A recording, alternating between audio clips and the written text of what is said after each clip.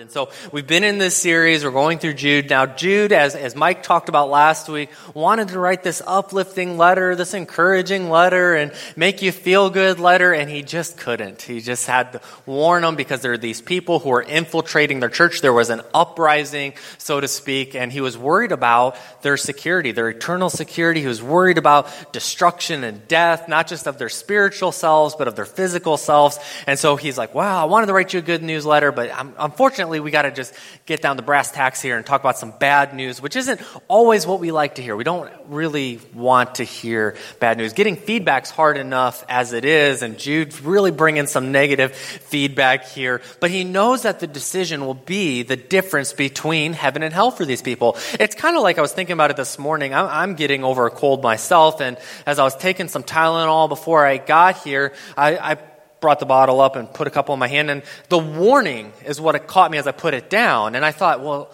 it's Tylenol. Isn't it obvious? You take 2 of these, you take 10 of these, you're going to have problems. But the thing is, it's like, that's what Jude is saying. Jude is saying, there's some warnings. There's some things going on in your community that if we keep going on can be really harmful for you. And so just like we need the warnings on our prescription pills, on the Tylenol, on the ibuprofen, just as we need those warnings to protect us and to guard ourselves from the damages that can be done, we sometimes need to hear some negative or kind of not so great news from a biblical author to protect us spiritually and to keep us from those spiritual unfortunate side effects. And so we're going to go to Jude 5 today.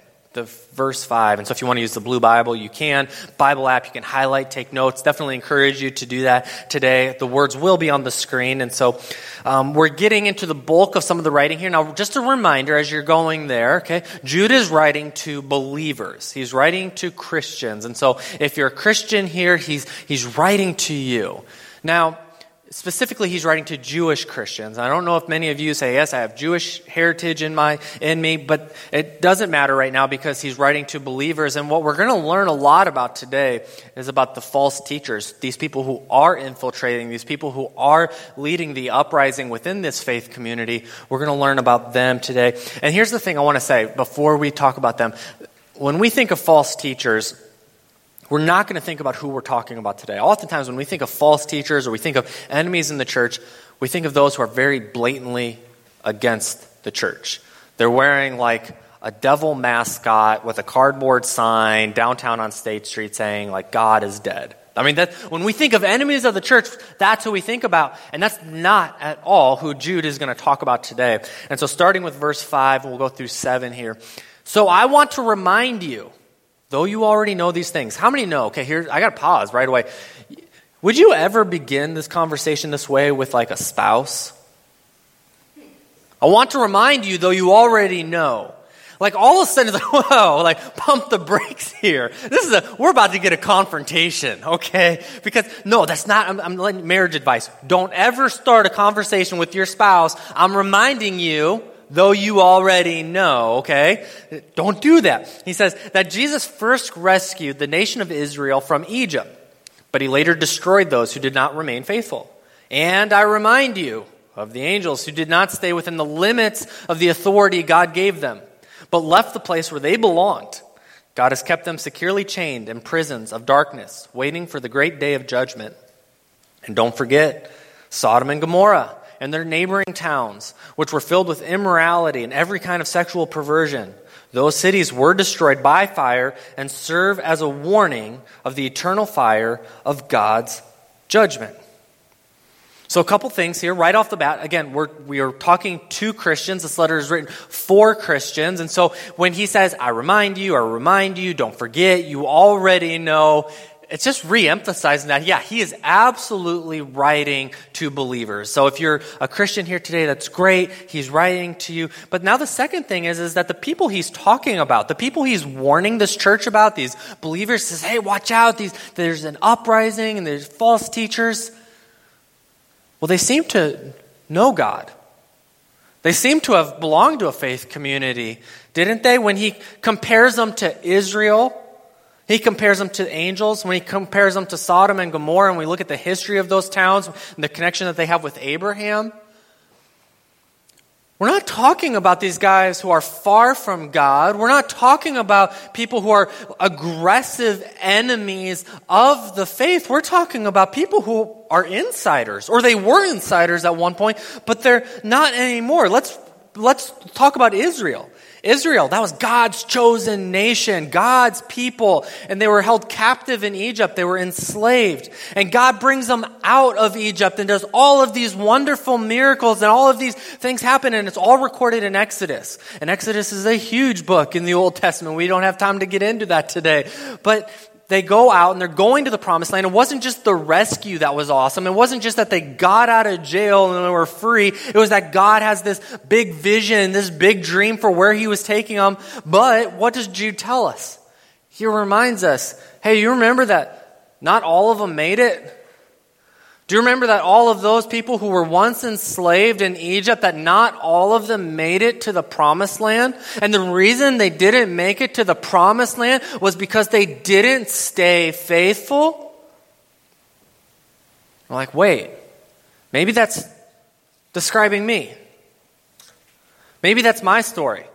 Maybe my story was that I didn't grow up in the church, but I grew up kind of around the church. I knew Christians, I knew other believers, and maybe my family was kind of believers, but it wasn't really for me. But I felt enslaved by the situations and the circumstances that surrounded me. And then one day, God did a miracle in my life. God did all of these things. He rescued my marriage. He helped me forgive this person. He helped me heal. And there was this great awakening in me, and all of a sudden I was free. I made it out of Egypt, just the same way that the Israelites. And then I got into the wilderness, and just like the Israelites, just like the Hebrews, when God wasn't doing the powerful miracles every single day of my life, I began to grumble and I began to complain, and I was not happy, and I was like, just wanted to go back. Because at least back in Egypt, I knew what I was getting into. At least in Egypt, I knew what was going on. At least back home, I knew what I was getting. At home or with my friends, and they weren't great and they weren't good, but at least it was predictable. And we forget, we take our eye off the prize because we're on this journey. God did that miracle in our lives and freed us, and we're not slaves anymore, and we're in the wilderness and we're on this journey, and God says, but wait, that was just the beginning. That miracle, that healing, that awakening, the thing that I revived to life, that was just the first step. And you get out in your steps 2, 3, 4, and things get a little hard or a little difficult, or things aren't just happening for you. And then all of a sudden you want to turn around and go back. The best thing is still 2 or 3 or 4 steps ahead of you. And that's what Jude is saying. Hey, watch out for the people in your church who have had the breakthrough moment, but they're not looking ahead anymore. They're looking back. That's the warning Jude has for our church, for believers today, are the ones who are looking back. They say, well, God did that. Well, God used to do that. Well, there was that one time. And they keep telling the testimony of 30 years ago, like God hasn't been doing anything in the last 10 or 15 or 20 years. Like God doesn't have a vision for your future. Like God doesn't have a promised land for you and a better tomorrow. Jude says, watch out for them. That's who. And we say, maybe he's talking about me. And it's completely possible. That's what makes a message like this, it's weird and it's hard to understand and it's uncomfortable, because it's very likely that as we continue talking today, that Jude is kind of nudging you and saying, hey, you might be the one infiltrating the church. You might be the disease. You might be the problem. Because I promise you, nobody ever comes to a church, no one gets baptized and is on fire for Jesus, and then in 10 years down the road says, man, I can't wait to be a problem. I can't wait to be a disruption. I can't wait to cause problems in the church. Nobody does that. I was listening to a podcast, and the guy was a professor at Harvard, and he had this statistic that was like a certain percentage of Harvard Business School graduates will go to prison. Like, it happens so often that they actually have a percentage that these guys, and he goes, you know who doesn't think they're going to prison? The guys who are going to grad school at Harvard for business. They don't think they're going to prison, but it happens so often that we actually have a percentage now, a statistic to show you. Why does it happen? It's because they don't guard their hearts. It's because they're not intentional about the decisions that they're making every single day. And that's what Jude is 2,000 years ahead of Harvard in the sense of, hey, if you take your eye off this promised land, we're going to head a direction that you don't want to go. You're not just going to take yourself down. You're going to take others down. But here's what I'm going to tell the others. I'm going to tell the others, they just need to get rid of you. Okay? That's kind of what he's getting at. Okay? We complain, we grumble, we say it's not fair. And then what do? Our hearts go back to Egypt. Our hearts go back to the place that we were, because at least we knew that. The next thing he was talking about, he talked about angels. He said they were created by God. They lived with God in the heavenly places. These were angels. And some of them didn't stick around because they didn't remain under God's authority. In other words, they got prideful. They thought that they knew better, that they could do better, that they didn't need to listen to God anymore. When I think of the angels, I think of people who grew up in churches. That might be you. That might be me. It might be all of us. You grew up in the church and you went to every Bible study, and every time the church was open, you were there, and you were there, 5 minutes early, and you were the last ones to leave, and you've studied all the scripture that anyone can study, and you know everything. And then what naturally happens is, just like the angels, you got prideful and judgmental and hypocritical. You became a super saint. And what all of a sudden happens is that pride leads to you explaining away why what God says in His Word or what God has said in the community doesn't mean what He really means. Oh, I don't need to go to church because I can just read my Bible at home. I don't need a faith community. My faith, I can do it by myself. I'm actually better off by myself. God doesn't really want me to be in a community anyway. He doesn't want me to deal with the drama that comes with a community. It's a lot of hard work, and I work hard, and God knows that I work hard. But it's so plain that God wants us to be a part of a community of faith, that in our pride and knowing God, that we try to explain away, well, God doesn't really want me to give financially. He wants me to be a good steward of my money. He wants me to pay my bills on time, pay my mortgage. But He certainly doesn't really want me to give. And we ignore the fact that 1/3 of the Bible, 1/3, either directly or indirectly deals with money. No other issue is talked about more in the Bible than finances. But what do? We're close to God. We grew up in the church, and we know enough about the Bible to make us dangerous, but not enough to make us helpful. And we start explaining away. And Jude says, yeah, those people are in your church too. And they're going to be a problem. And again, maybe we take a deep breath. We're like, oh, that's me. I grew up in the church. I know a lot about the Bible. And I'm a little prideful sometimes. And I know I can be a little judgmental. And when people don't look like me, and I get a little uncomfortable about that. And we're like, and now Jude's kind of pointing at me and saying that I'm the problem here. Well, what do we do with that? And he says, well, we got to fix that, okay? And then the last one he mentions, he talks about Sodom and Gomorrah. And he talks about these cities. Now, neither of these cities, I don't think, at one point we find out that they are kind of decayed. Like there's a lot of immorality going around, but we don't know, there's no sense to say that they started that way.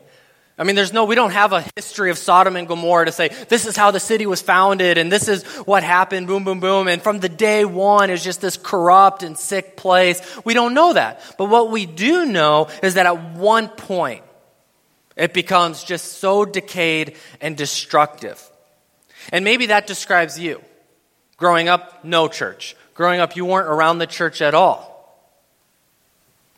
But everything else in life that you chased didn't lead to anything that really made you feel content.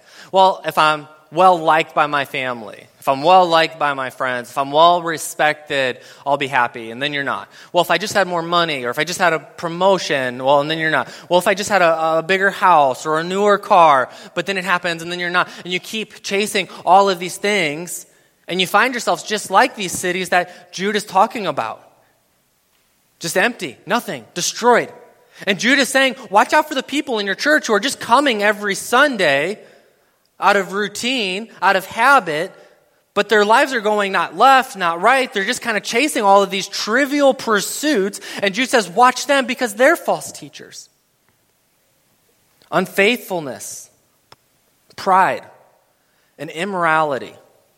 These are the traits of false teachers. And unfortunately, they're the traits that exist within every single one of us right now today. And some more than others. You might say, man, I really struggle with pride. I really struggle with faith. I really struggle with morality. You might say, I struggle with all three of them. And if you say, I don't struggle with any of them, you struggle with pride. Okay? So there we go. I'm trying to make this as easy as it is to understand. And that may not be what you expected to hear this weekend, because when we think of false teachers, we absolutely think, can I just be stereotypical? And this is filming. And so here's the thing. I tell people I'm from Madison, Wisconsin, and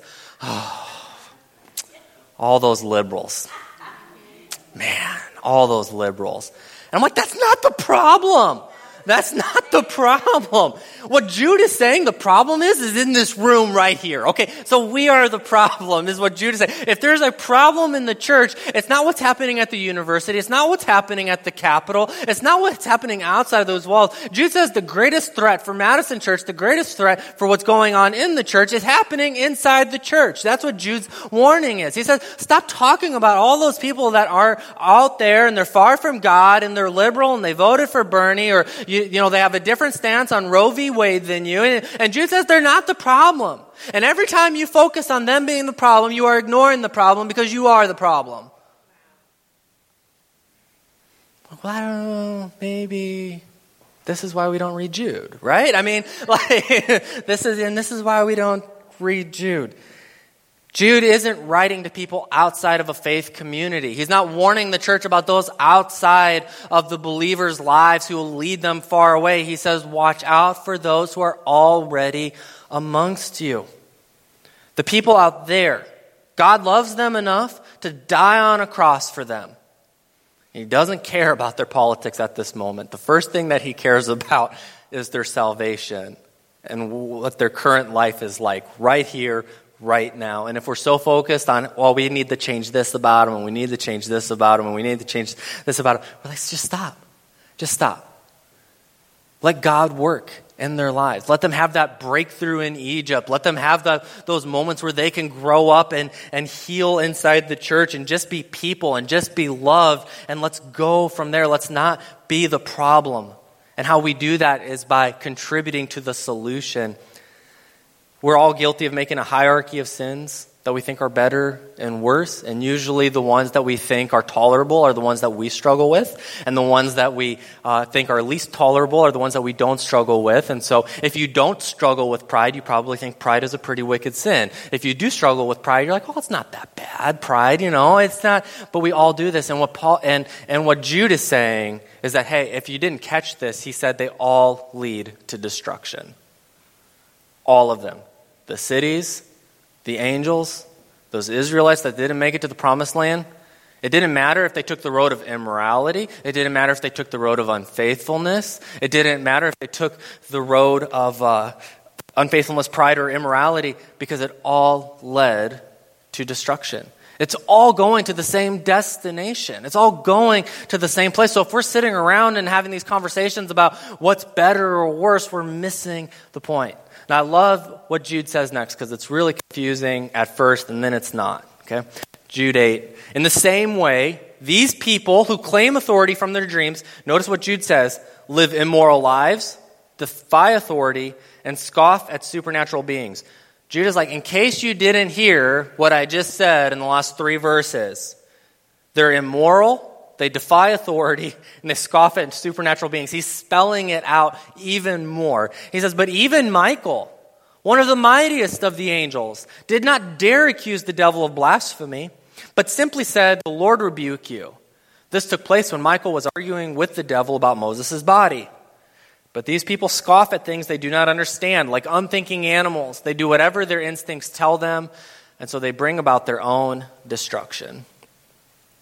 So this story about Moses' dead body, it's actually not that interesting. So in their oral tradition, there is this book in the pseudepigrapha, which is like Jewish fairy tales or fables, if you will. There's one called The Assumptions of Moses. Okay, it's not scripture. It's not biblical, but it's kind of like extra stories about Moses to kind of make him seem a little bit greater than probably what he was. But it was a big deal to the Jews, okay? Because it contributed to their story. And in this story, the Assumptions of Moses, we hear about how the devil was fighting with Michael, kind of fighting with Michael over Moses' body because Moses had killed somebody.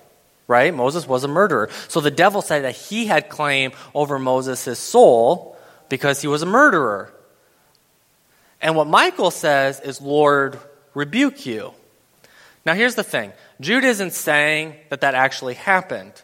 He's actually making an argument for the people who are in that church, who are infiltrating it. Because what they have done is they've put their oral traditions, their church history, above the Word of God. And he's using their argument against them. He says, hey, even in their argument, even in their story, when Michael is fighting with the devil about Moses, what does Michael say? Lord, rebuke you. He's not immoral. He's not prideful. He does it the right way. And so he's saying, even in your folklore of history, even in this weird kind of story of Moses and the devil, even in your fake story, you get it right, but you're not getting it right now. And we do that too. We absolutely do that too.